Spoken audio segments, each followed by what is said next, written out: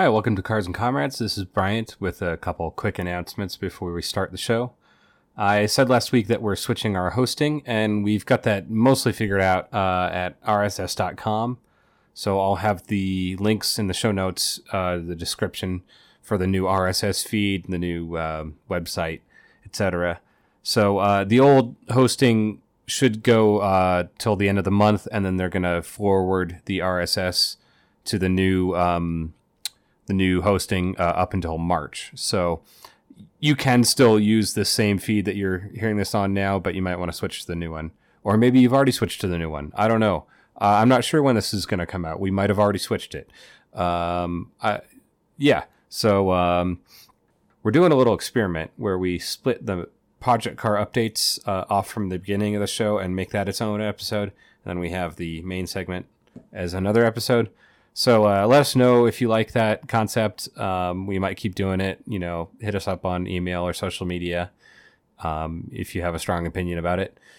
And I don't know, we might switch that around and do different things. But I don't know. We're still figuring that out. So I apologize if there's any duplicate episodes in your podcast app when we switch over. I guess that's kind of unavoidable with some of the apps. But with new hosting, it shouldn't happen as much. I mean, I know on the old one, when we would change the episode description or edit the notes or whatever, it would, show up as a brand new episode. So hopefully that won't happen with the new hosting. You also might see some duplicates when I upload the old episodes to the new archive. So sorry about that. But, they all have numbers. You should be able to figure it out. I think this one's going to be number 32, 33, something like that. I'm not really sure if it's going to come out before or after the Walter Reuther Part 3. But either way, it should come out sometime in the holiday season. So happy solstice, happy Saturnalia, happy New Year. Am I forgetting one in there? I think that's all of them. Anyways, have a good one. On to the show.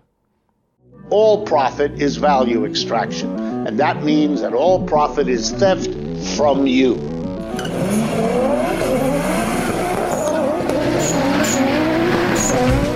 Corporate America is on welfare, and we've got to get them off welfare.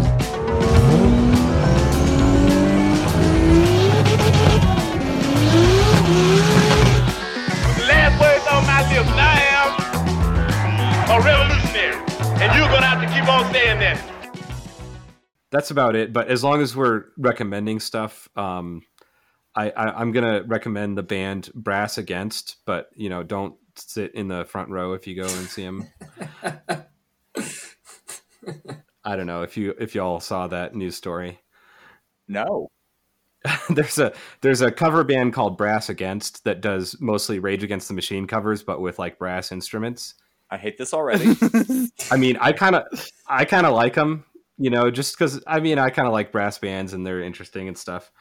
But my gut visceral reaction to everything is always hatred. So, but I guess I don't know what exactly happened, if this was some kind of stunt or what happened. But the lead singer, I forget her name, Sophia something, was complaining at a show about how she needed to take a piss, and some fan was like, "Here, piss on my face," and she did it on stage. And I guess it's car related because it was at a NASCAR event at Daytona, and and NASCAR has banned them from any future events. I saw people making jokes about peeing on fans' faces. So I knew okay, somebody peed on somebody's face, but at a NASCAR event is especially funny. So that actually, it reminds me of one of my favorite jokes, which is, what is the difference between a garbanzo bean and a chickpea? As I won't let a garbanzo bean on my face. Oh, no. I always heard that as I never paid $50 to have a garbanzo bean on my face. Yeah, there's 6 ways that you can tell it that are all equally fucked up. So Yeah. Oh, that's good. Good for the singer of that band for following through, making a name for themselves. good on them. The fan asked for it. Yeah. That's what happens. That's rock Yeah, and roll. I've softened up my anti stance on. They sound all right. Yeah, I mean, I do like their cover of Aerials by System of a Down. So I don't know, check that out, I guess. Right. And I thus ends the recommendations section of the show.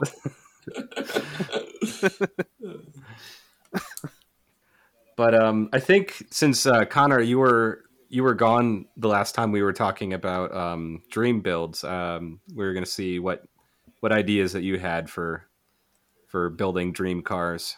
What would you do if you had, all the time and money in the world to fuck around with cars? Okay, so if I had all the time in the world and all the money or whatever, I'm gonna be honest and upfront. I am gonna be probably the least interesting, but I would go for relatively practical builds. I think, I've thought about this when I'm like, man, if I started making like a whole lot of money, like, and I could do all kinds of crazy shit, I would probably just have a bunch of, not even a bunch, a few old JDM cars with maybe some cool engine swaps, and that would be it. I would be perfectly content with that. So I mean, first one top of mind would be probably, I'd have to go with an FD RX-7 with a 2JZ swap. Ooh, okay. I mean, look, 2JZ swaps they are what they are. I mean, they're right now the problem is that 2JZs are super expensive. So like, 3-4 years ago, you could pick one up for $5,000 or $6,000, right? With the turbo, with the trans, with everything, you could pick up everything you needed to do a 2JZ swap for, in that, like, whatever, $3,000 to $5,000 or $6,000 or whatever it was. They were reasonably priced. Right now, minimum to get a 2JZ swap, not even like to get the swap kit, like with different engine mounts and sway bars and all that shit, just to get a JZ motor with a turbo, you're looking at $10,000 minimum. So it's become very... Wait, what? Yes, that's what they're going for right now. So if you look up, your local JDM engine importer and you like try and find a 2JZ, it is going to be outrageously expensive. 10,000 is like entry level. Get a decent. This is specifically like the GTE VVTi, right? Yes. Like the Yeah. naturally aspirated block alone is not this pricey, right? No, you can get a naturally aspirated, and you can rebuild It's with that. a turbo. Yeah, it's with the Right. turbo, and comes with like the computer, right? So that you can like Okay. tune with that. So like, yeah, you can fuck around with some other stuff, but like, you want something off the shelf, it's gonna work.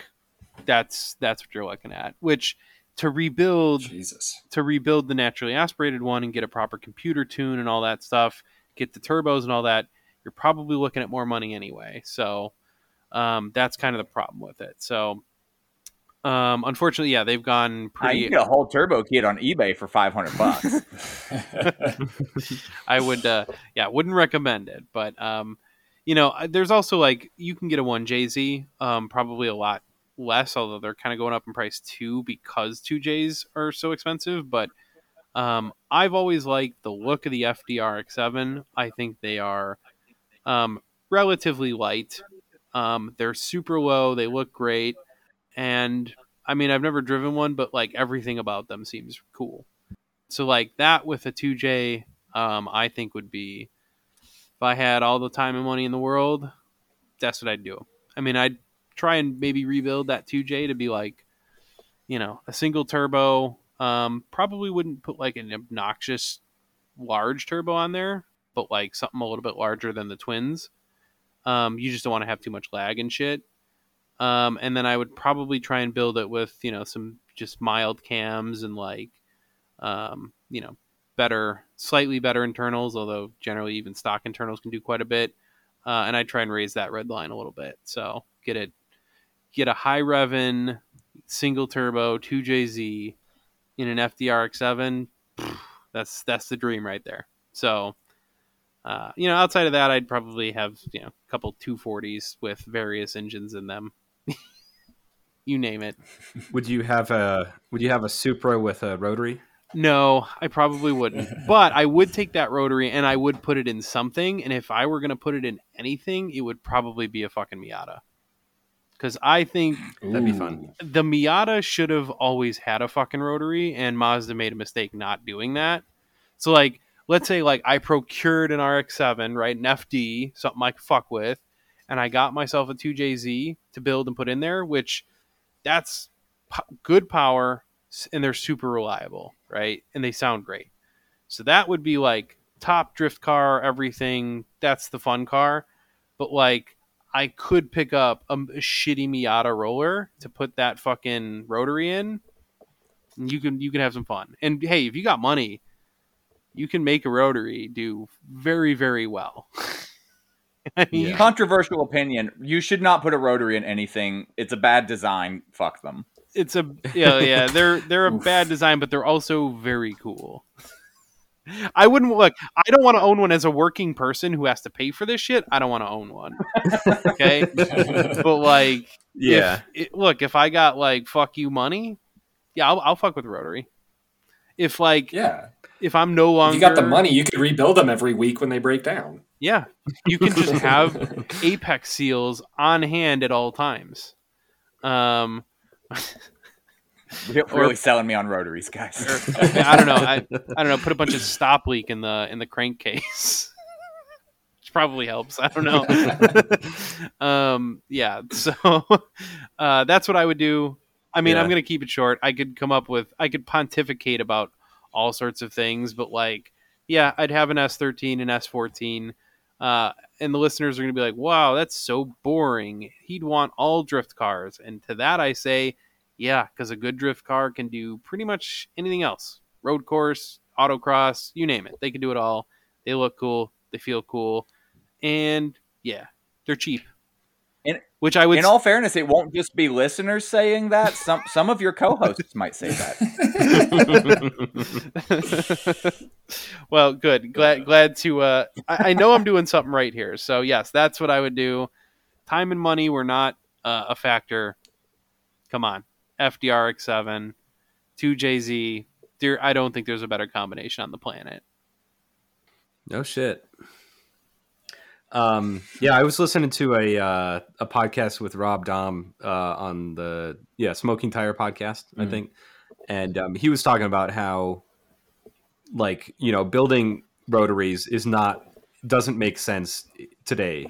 Like, you're just doing it for the challenge, basically. Yeah. And he's doing it because he thinks it's interesting technology and it's fun. And he's actually like developing his own billet block and like doing like 6 rotor engines and all kinds of crazy shit. But so like I can kind of appreciate that side of things. But yeah, like if it's for practical reasons, it makes more sense to have a piston engine in almost every case. It's almost like when I had it pointed out to me that you can pretty much not ever tweak the head design because it has to be like the one uniform shape just to like operate properly. Yeah. The head? Yeah. It lost me at that point. Like it's why they had one of the reasons why they've struggled so much, besides the fact that they're hand grenades, is that because you cannot tweak the head design to have a more efficient combustion, then they have a really hard time with emissions in every state. Yeah. Well, yeah, combustion chamber. Yeah, because they don't really have a head like a piston engine. Well, yeah. I'm using the wrong terms, but to describe, like the combustion chamber shape is pretty much fixed, which is a problem. Right. Oh yeah, and they are gas guzzlers. Holy shit. Yeah. They are. And they have to burn oil as well, like a 2-stroke. Like you have to premix and stuff, so it's even worse. Oh, I didn't even know that. God, fuck those motors. Yeah, they're a huge pain. They would be really cool in a Miata, though. That is again what the Miata always should have had, and then I probably wouldn't hate rotaries quite as much. Yeah, when I was in tech school, we had like a final project that we had to like design and build something, and for a second there, I was thinking it would be cool to design and build a 50cc rotary engine to put on my moped, But then I looked into it a little bit more, and I'm like, oh no, that's a huge undertaking. That would take months and months of work, and I don't.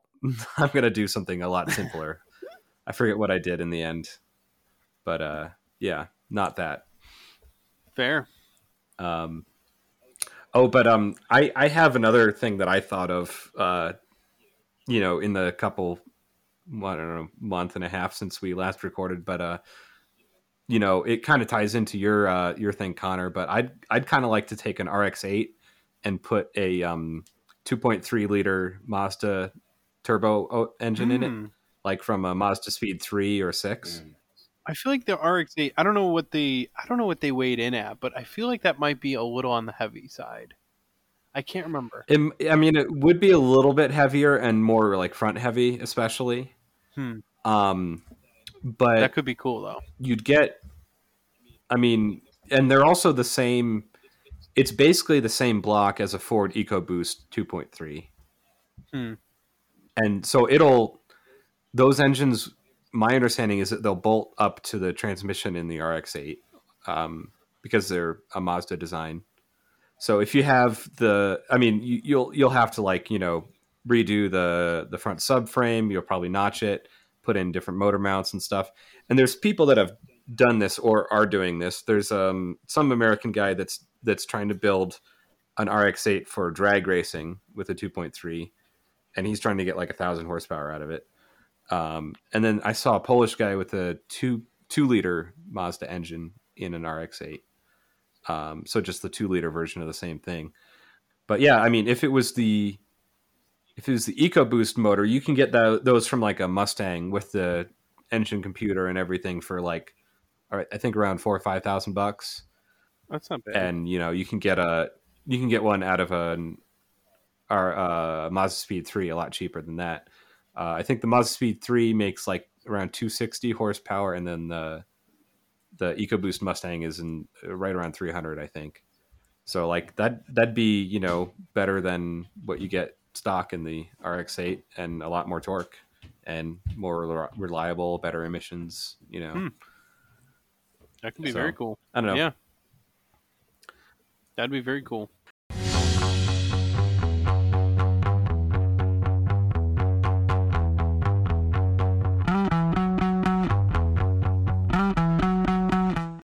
All right. Well, so I've got sort of a news story for you, although this is old news. This is from July, so it's not really current. But someone reminded me about this on HexBear. Honestly, it's never a bad time to talk about the e-bussy. All right, Brandon spoiled it. We're talking about the e-bussy. I didn't realize we hadn't said the name yet. Okay, yeah. Well, we did, but I don't know. We're going to edit out that part. Maybe we should edit out this part. I don't know. Whatever. We'll figure it out. We'll fix it in post. So yeah, there is a German startup company called Electric Brands, and they're building an electric bus sort of bummer. Thing. What a bummer ass name. Just how lame. Yeah, it's very generic. Wow. It's very German. It is very German. Like, what do we build here? We build electric things. We are brand for electric. We will be electric brand. And that's it. That's, yes, that's good, Hans. Good name. And then move on, because they're German. Good job, Hans. Oh, thank you, Dieter. We're doing a lot of anti-German racism on this show here. And I'm here for it. I don't know if that's how racism works. But if it is, we should be careful, because I have it on good authority that it's only okay to be racist against Italians. Oh, okay. I don't know how we're Germans. Yeah, I'm pretty sure that I'm part German, so I think I can say that. Yeah, I was just about to say I'm 1/64th German, so I'm actually allowed to. Yeah, my great grandmother was actually a German princess.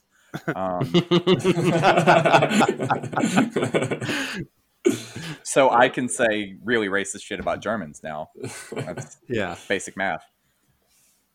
Yeah, so Electric Brands, they came up with this little miniature electric, sort of like a K-car bus truck sort of thing. It looks kind of like a a Volkswagen bus with a little pickup area in the back. I feel like you're really like kind of doing a soft sell. It's actually a really cool design.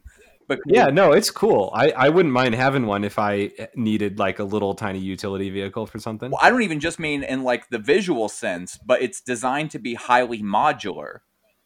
So like you can buy it as a pickup, as an extended cab pickup, as a camper van, as a work van. And I think if I understand it correctly, it's basically all of those things at once. Like you can just take things apart and put it back together. Like, yeah, see, that is one my thing vision. I read literally said that they were inspired by Legos. Oh, that's great. Yeah. It's so modular that you can move the steering wheel between the passenger and driver side so that they don't have to manufacture it differently for different countries. Oh, that's great. Oh, that's cool. I didn't know that. Yeah, that's so I must have rad. missed that. But yeah, I mean, it's got, what's that one Nissan from the like late 80s, early 90s that they kind of did that where there was like different roofs that you could put on the back to make it like a hatchback or like a coupe or a convertible or something. I don't know You all know what I'm talking about? I do not. Pulsar or something, or no, maybe it was an Isuzu. I forget. If I remember, I'll put it in the show notes. But yeah. So the eBussy, it's short for Electric Bus System, and I guess the Germans figured out that means something else on the internet, at least in the English speaking world. But they released the name before they figured that out. Yeah. But what else could eBussy mean? Who knows? You'll have to figure that out, I guess. Get on the Urban Dictionary. That's the word thing I was thinking of. You guys don't have to look it up. It's just a man's butthole. but in an intensely sexual connotation. Yes. Yeah. Yeah. So I guess someone told them, and they unfortunately changed the name to X-Bus. So it's okay.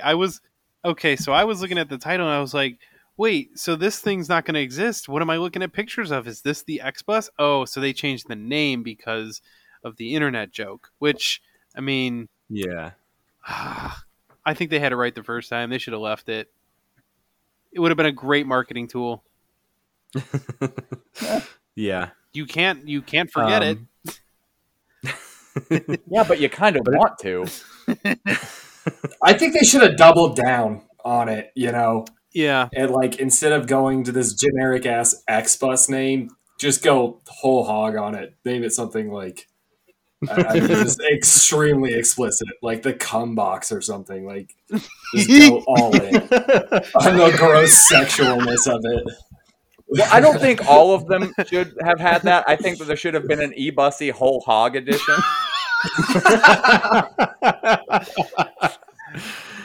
or didn't someone was saying call it the power bottom or something? Yeah. Yeah. Well, it's got so much torque. It's got so much torque that, not making a euphemism, it does. It generates a lot of torque and not very much horsepower. I forget the horsepower number, but I have the torque number right here in front of me. 738 pound-feet of torque. It's a total power bottom. It just is. You're not getting any arguments from me on that. Yeah, like that is outrageous. Okay, hold on. So can someone explain, like, it's, so if I understand correctly, it's like got crazy torque, but like very little horsepower. I don't even how would that even drive? I don't understand. Oh my God. I thought that I was lowballing it by a wide margin when before the show I said that I think this thing has like 35 horsepower. I was not. It is 20 horsepower. It is a 20 horsepower, 700 plus pound-feet of torque motor. So you can do burnouts all the way up to 45 miles an hour. I'm like, okay, so I agreed to discuss like the horsepower versus torque thing, but I did forget one thing, and that's that I'm very confused about how that translates over to electric motors. Because with an internal combustion motor, I like very much understand like the science and math in terms of like how you make horsepower, how you make torque, like what the formula is, et cetera, et cetera.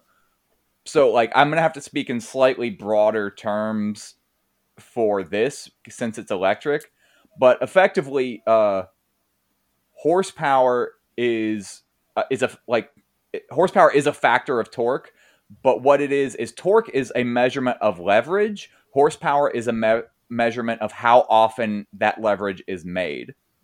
Yeah. So think of it like you can turn a lever to like do whatever unit of work that you're trying to do. And if you can only do that once, then maybe you've moved something an inch. But if you can do it 100 times, then you can move it 100 inches or whatever. Like, God, I do not have a good metaphor for this because it's complicated. But basically, it boils down to horsepower is top speed. Torque is effectively like towing capacity. Yeah, I mean, one way to think about it is I was in college, I had to like do some sort of calculation thing, and I was figuring out basically I had to like make a spreadsheet that calculated something. That was the assignment, and I did like or maybe it was a C++ program, I think. Yeah. Okay. So I made this computer program that had to calculate something, and I decided to calculate like the horsepower and torque on a bicycle. So like if you're standing up on the pedals, pedaling as hard as you can, let's say you can make around 100 foot-pounds of torque, depending on how much you weigh, what your muscle is or whatever. So like if you're standing on the pedal, the crank arm is, like 6 inches or whatever, and you weigh, 150 pounds, that's 75 foot-pounds going onto the crank. Okay. At that instant, at least. And then, you can only pedal so fast, but I don't know, 200 RPM or whatever. So, and you're not making that 100 foot-pounds throughout the entire stroke of the crank or whatever. And also not equally at all RPMs. Once you're spinning at the upper level of your RPM range, you're not exerting full force each rotation. Yeah. And basically, like, horsepower is what's going to get you your top speed because you're using that power to push through the air. And then torque is going to get you your acceleration, how quickly you get up to that speed, basically. But even that's like misleading because if you're making enough horsepower down low, like you're still going to be making more torque. But, well, I mean, like in terms of acceleration, if you have something built so that you've got a trans brake and a really loose torque converter and all that, you can launch at full horsepower. Yeah. Yeah. I mean, I guess I kind of simplified it a little bit because, it all depends on like what at what RPM you're making that power and torque and, what your gearing is, what your transmission is, how much your car weighs and all that kind of thing. It all kind of, factors together or whatever. Yeah. I feel like I've heard a lot of, analogies of, horsepower versus torque. I've seen the math and I've watched countless videos on like, oh, here's horsepower versus torque. And to this day, I do not understand them. I know that like when I get in the car and I like hit the gas pedal and I go, wah, that's what it does. It makes noise and then I get to go fast and sometimes sideways. But like I've never been able to grasp this concept. So like it's fine because normally it's like, well, whatever your torque is probably close to what your horsepower is generally. They tend to go up together. Generally, yeah, that's fair. I mean, so it's like, it's usually like, oh, I don't really need to know that much, right? Like if I get this part, it's probably going to increase torque and it's going to increase horsepower. Cool. That's all I need to know. The trouble is when you get into something like it's got 20 horsepower and 700 plus pound-feet of torque, I'm like, okay, my brain is broken. Please explain to me how this fucking vehicle drives because I don't like. That's where it actually when there's a difference, I don't fully understand. Okay, so I just looked up the eBusy's top speed. It's actually surprisingly high for 20 horsepower. They're saying it's around 56 miles per hour.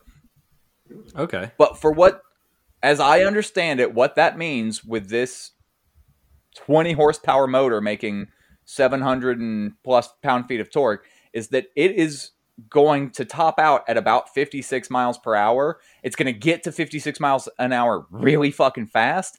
and it's going to be able to tow very comfortably at 56 miles per hour. Okay. Makes Yeah. sense. Yeah. Well, and you also want torque for like off-roading where you're, you know, going up a steep hill, and you know that's where you torque comes in handy, like for rock crawling and stuff. That's why you have you know, low range gears on off-road vehicles usually. Yeah. Yeah, but even a lot of the crazier off-road, like I think they're called like rock hoppers or rock bouncers or Rock whatever. crawlers. Like, Yeah. they're building. No, this is like a newer type. I think they're bouncers, but I'm not sure. It's basically a cage with either an LS or a big block twin turbo, and they make crazy high horsepower, and they're just screaming through the whole course. Yeah. Huh. But these are things that are trying to like launch themselves up the sides of mountains. Right. Or- Also, gear reduction makes the whole thing confusing too, because you can have something that makes very little horsepower, very little torque, but it has an incredibly short first gear, which acts as a torque multiplier. So you can launch really hard, but then like you're going to be shifting through gears super fast, and Yeah. it is genuinely difficult to understand. I've seen people that take like an old pickup truck with a blown motor, and they'll put like a 5 horsepower engine from, you know, Harbor Freight in there, like a lawnmower engine, and just gear it down with chains and stuff so that you can drive this, you know, 4,000 pound vehicle with 5 horsepower. It just goes very, very slowly, like 10 miles an hour max or something. Huh. Um, Wow. That's shocking to Yeah. me at all. Like, just wow. Okay. Good to know. But I guess if we're getting into the history, I mean, it comes from the 1700s with steam engines and mines. There's a guy named Thomas Savery, and then also James Watt, who's more famous. You know, basically, they were using it as a way to calculate like how many horses that you could replace with a steam engine. Yeah. So like back in the 1700s, you know, they were hauling ore out of mine shafts with horses and pulleys and ropes and stuff. And they wanted to, you know, put in a stationary steam engine to replace that. And they're like, okay, well, you know, this horse can move this much weight up this mine shaft in, you know, 10 minutes or whatever. And, you know, our steam engine can do the same. So therefore it has 1 horsepower. Gotcha. And Brandon, I forget what you were saying, that like horses can actually make more when they're at full gallop or something. I didn't say anything about that, but I looked it up online and found out that a horse makes approximately 15 horsepower. Yeah. Whoops. Oopsie daisy. We are getting a little bit sidetracked though, because we Yes. have just started talking about horsepower versus torque as to where we were discussing the e-bussy. Yeah. Should we get back to Yes, the e-bussy? sorry. Like, Well, anything else about it? I think that's all I had about it. well, I don't. I just think that it's worth mentioning, aside from the fact that they hilariously named it the e-bussy, it's one of the most, like, maybe I'm like overselling this, but it's one of the most insanely like well thought out things I feel like I've seen in a while. Like, this seems insanely utilitarian, Yeah. and not like in the like trolley thing where you have to decide to only kill the one person instead of 10 or something. Like this. This seems like a highly functional vehicle. There's I forget exactly how many 10 different configurations just for like van versus pickup versus extended cab, pop up, like flatbed. There's even like a little And box it- truck attachment. So like all of this stuff, I'm pretty sure you can convert it. So like this would be a thing where you would buy the vehicle, and you could, I presumably, if I'm reading this correct, you could like go to the dealer and get some attachments for it. Like there's this is the RV version, this is the pickup truck version, this is the box truck version. Like you can do some shit with it, and it seems like it's modular enough that you could probably change it as you need to like, let's say you're Yes. you're little, going to get groceries and stuff, you can kind of take it apart a little bit, get it, pared down to what you need, and then like when you're going like, oh, I'm going to go on a trip, you can add like a back end attachment or something, which is again super utilitarian. It's kind of cool. it's like it just seems so modular. I can't find this again. You can move the steering wheel between the passenger and driver's side with fair ease because they want they literally. I keep seeing it described as the Lego principle, which is basically just being able to do everything on the vehicle like super fast and easily. Yeah. Yeah, I feel like a good thing to compare this car to, or this vehicle, is it's a lot like if you know like what a K car is in like Japan, where it's like they're kind of like they're smaller, they're probably kind of slow or whatever, but like in terms of getting use out of it and like doing what you need to do, getting from point A to point B, maybe towing some shit, this is pretty much right there. So it looks like it's a very small van. It's very modular, really easy to mess with, and it appears, like something that would be, electric but not too demanding. It's one of these. I think there's a certain amount of sacrifice that we have to make to, not burn the planet to the ground. And I think part of that is like, hey, some vehicles are just going to be not super fast or not super luxurious or whatever, but they're going to get the job done. Like, I think we kind of have to have like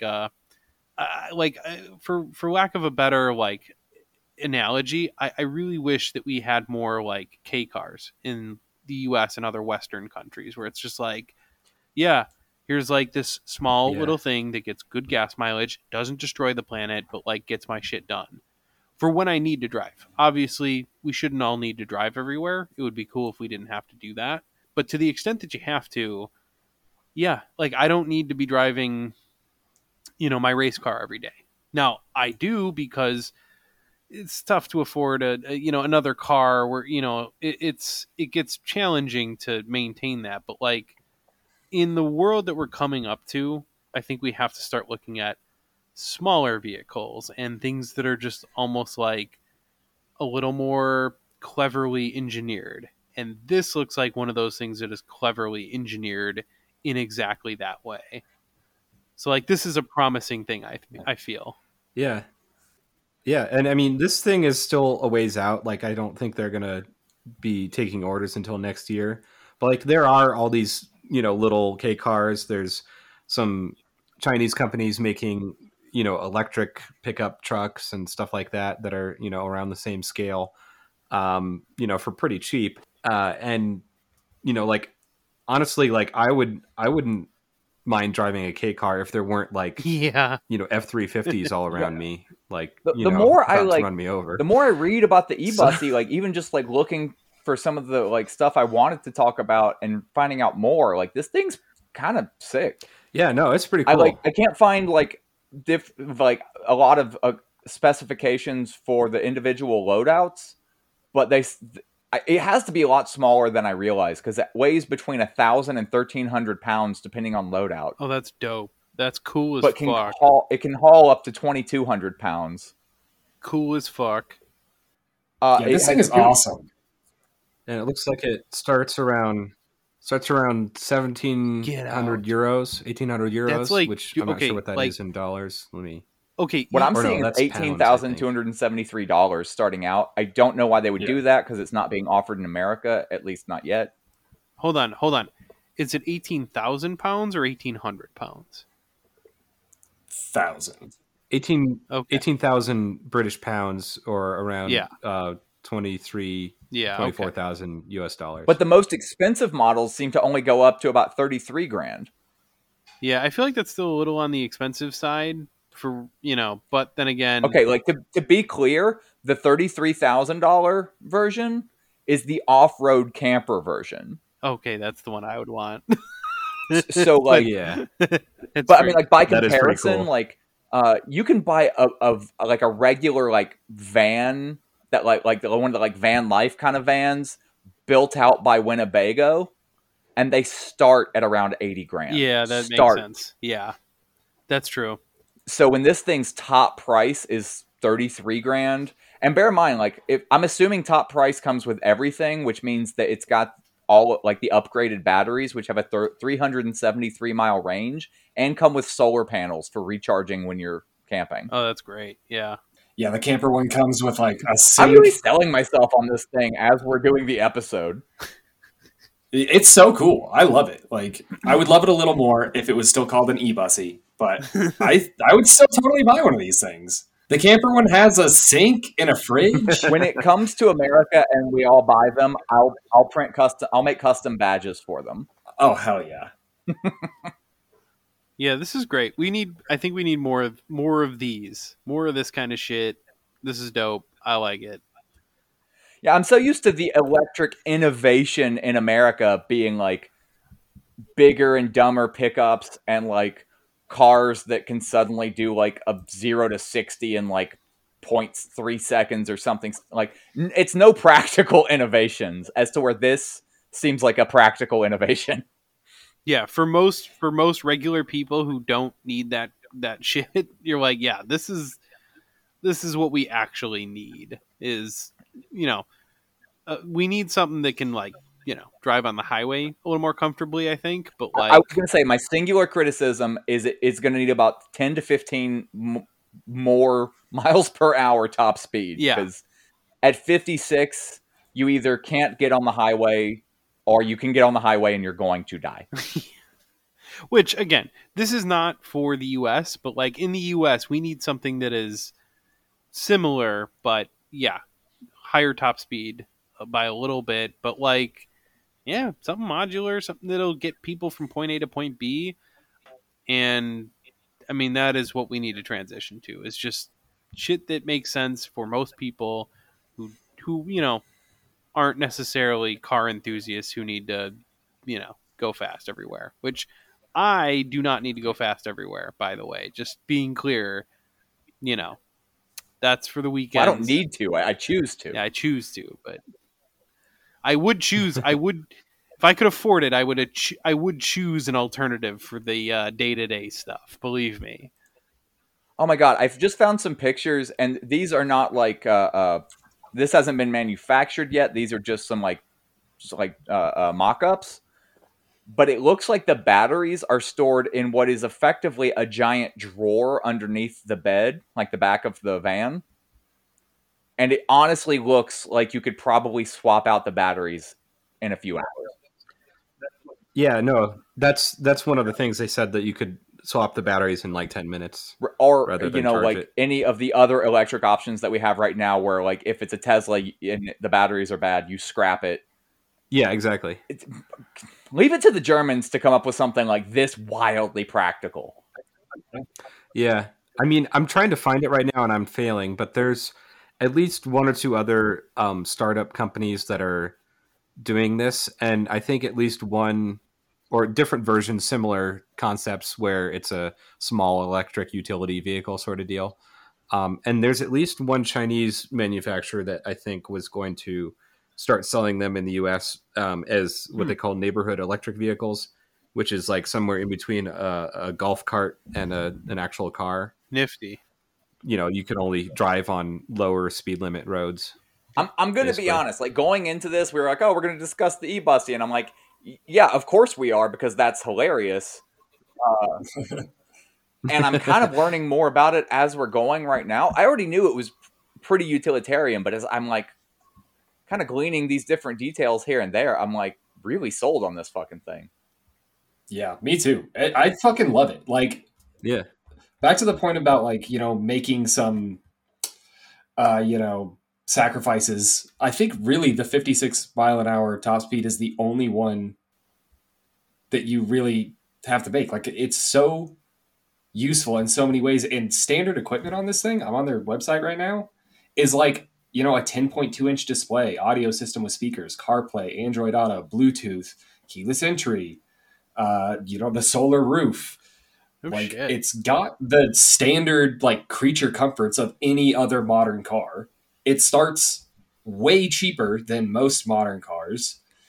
And yeah, you don't get to go 80 miles an hour on the highway. But frankly, if I had the choice, I would rather pass a couple of these in the right lane, just cruising along at 56, than get passed on the right by a dude in a 350 dually hauling a fifth wheel and a boat doing 95. Because that shit's fucking terrifying, and it happens all the time. Yeah. Like, Like as I've gotten older, like I still like to go fast, but like to me, like there is a certain amount of joy I get in just staying off the interstate and like taking the long way and taking it easy. Yeah. And the more I'm thinking about it, the less I'm even that mad at the 56 mile an hour cap, because I'm like, well, yeah, that sucks a little bit, but I will often travel distance on roads that are like 45 to 55 mile an hour speed limits. Yeah, and I think the e-bussy or X-bus or other vehicles in this segment, they're probably designed for mostly like going around town, deliveries, or like what a lot of K trucks are used in the US for is like doing landscaping on a college campus or like at the zoo, carrying around food for the animals. Like this thing's or not going to fit in well on the Autobahn, but like basically the rest of Europe, it's going to do great in. Oh yeah. And I found that thing that I was looking for. It's a little tiny electric pickup that is supposedly going to be marketed in the US under the brand Pickman. And you can buy it on Alibaba right now if you want for $5,000. And it's worth every penny, it seems. Built by Chinese startup Kaiyun Motors, top speed of 28 miles an hour. But it has a 1,100-pound cargo capacity. Wow.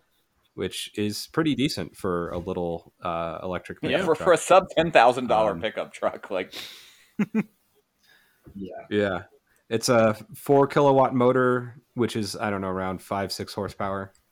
So, it's not going to be moving quick, 20 miles an hour, but it'll haul some stuff. It's one pitfall is that you're going to have to hear from a lot of people who don't know how to do research about how it was built by slaves. Yeah. Exactly. As opposed to all the other car companies who are made by free individuals, not wage slaves or no coercion involved whatsoever. Yeah. But that just made me think about it. I'm just going to say congratulations to the John Deere folks who held out and absolutely. Maybe they're still not free in the sense that we're discussing it, but they definitely made some gains against their bosses, and fucking respect. Yeah.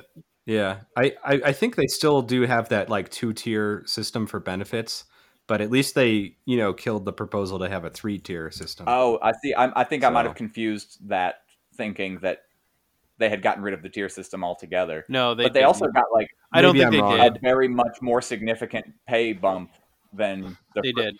Yeah, no, they definitely got a bigger pay increase than the first and second offer. Yeah, I regretfully inform you that the IATSE contract that I was hoping to get rejected got ratified. Boo. Damn. Yeah, there are already people who are trying to organize to say this. Today is the day that we start organizing for the contract that we fight for in 3 years. So, I mean that's fair. I mean, it's how organizing actually is supposed to work. Yeah. But it's fucking annoying. Like, I have to live 3 more fucking years of my life with this shitty fucking contract. Fine, but the next time we are beating your fucking ass. Yeah, that's something. I mean, yeah. In this with the UAW, which obviously we're doing the big series on and kind of looking in the past, but like what they've currently got, it sounds like the UAW was like pushing for some of these earlier contracts and they were trying to get them ratified. And they were, doing all kinds of things, telling workers, if you don't ratify this one, it's going to be bad, and this and that, and whatever. They are, relatively complacent. The same criticisms we've had. They're complacent. They're, a little too, they're working with management a little bit too much, or they think, this is the best deal we're going to get. But obviously the workers, they rejected 2 contracts, and they got a much better one on the 3rd contract. So it's not great. It leaves a lot to be desired, but it's much, much better than the first 2. And so their union wasn't doing them. I mean, yeah, they were kind of going to bat for them, but they weren't doing them that many favors, unfortunately. And that's kind of where we're at with most unions as of right now is, I know it doesn't feel that way when you go on social media, but a lot of workers are way beyond what their unions are asking for. So I don't know, maybe that's a point to be optimistic on, but the workers are ahead of the unions as of now, so it seems. It's easy to become be a person in the union who kind of forgets what it's like to be on the shop floor. Yeah. It's about money, but it's not only about money. Yeah. Well, on that note, I think that'll wrap it up for us, right? Yeah, I think so. Yeah, that's all I have for now. I think, we got a couple other things we could talk about, but we'll save that for the future. But I guess, if you're listening to this and you got an idea of something that we should cover, write in, let us know, and we'll I don't know, consider it. Get to it eventually. I know we've had some people reach out to us. Sometimes it takes us a while to get around to things because we're very slow and very unprofessional and very disorganized. Yeah, and we get a lot of spam on our email address too. Yeah, that and mostly spam. Also, I did get for any listeners who care, I did get some documents from my EPA FOIA request, but I am going through those, and it's going to take me a little bit, and I may have to do some follow-up work before I actually have anything to report. But I did get that stuff, so it was a real FOIA request, and I really got a response on it, which is really exciting for me. So aside from that, follow us on Instagram, Twitter, Hexbear, Reddit, you name it, we're there. Do memes and shit, all that good stuff, and give us a good rating on your podcast app, whatever it is. Yeah, and if you haven't already, check out Turn Leftist podcast, and we're still in the middle of doing a series with them on Walter Reuther, so that'll be coming out slowly, sort of concurrently with this, in bits and pieces, whenever we have time to. So for anyone who's kind of unsure of how that's going to work, because we weren't sure when we recorded it, it turned into a much deeper dive than we expected. So chances are those episodes will come out every 2, maybe 3 weeks if we're late on editing and stuff. So those will come out kind of on our normal 2 to 3 week-ish kind of intervals like we're used to. Episodes like this may come out in between and stuff like that. So we're going to try and do a little bit more concurrently so that there's something going on as well. But so this series will be ongoing for quite a while in terms of release dates. So be prepared for that. Yeah. It'll all make sense in the end, I assure you. Maybe. I make no promises on that. Yeah, I realized as I was saying that maybe I shouldn't be promising anything. The Turn Leftist guys actually seem like maybe they know what they're doing, so they'll edit it into something coherent for us. Yeah, no, they definitely are a little bit more established and organized than we are. Yeah, people actually listen to that show. And it shows. People give them money. I can't believe that. I can believe it. I can understand why we're not in that boat. Yeah, we knew from the onset of this show that we were filling a very small niche. If you want us to be more professional and organized, you could try sending us money. Probably not going to work, but you could fucking try. Yeah, we will just spend it on gas or something. Yep. So happy that the job I'm starting tomorrow for the next 3 months is 1.5 miles from my house. Oh, that's great. Oh, that's nice. I'm going to start riding my bicycle to work. Hell yeah. Fuck gas prices okay. right now. For 1.5 miles, you should definitely do that. That's great. There is one very gnarly hill that I would have to go up after work, and I'm like, I don't know, man. That seems shitty. Oh, you can do it. That's why you need an e-bussy with all that torque. Exactly. That's a 35-mile-an-hour road, man. I could tear it up. Yeah. All right. Well, on that note, thanks for listening and stuff, and go follow us and all that good stuff. Yep. Y'all take care. All right. Night. Bye. Good night. We gonna make you fight fire with fire, bitch. We make you fight fire with water, bitch. We gonna fight racism, not with racism, but we gonna fight with solidarity. We said we're not gonna fight capitalism with black capitalism, but we going to fight it with socialism.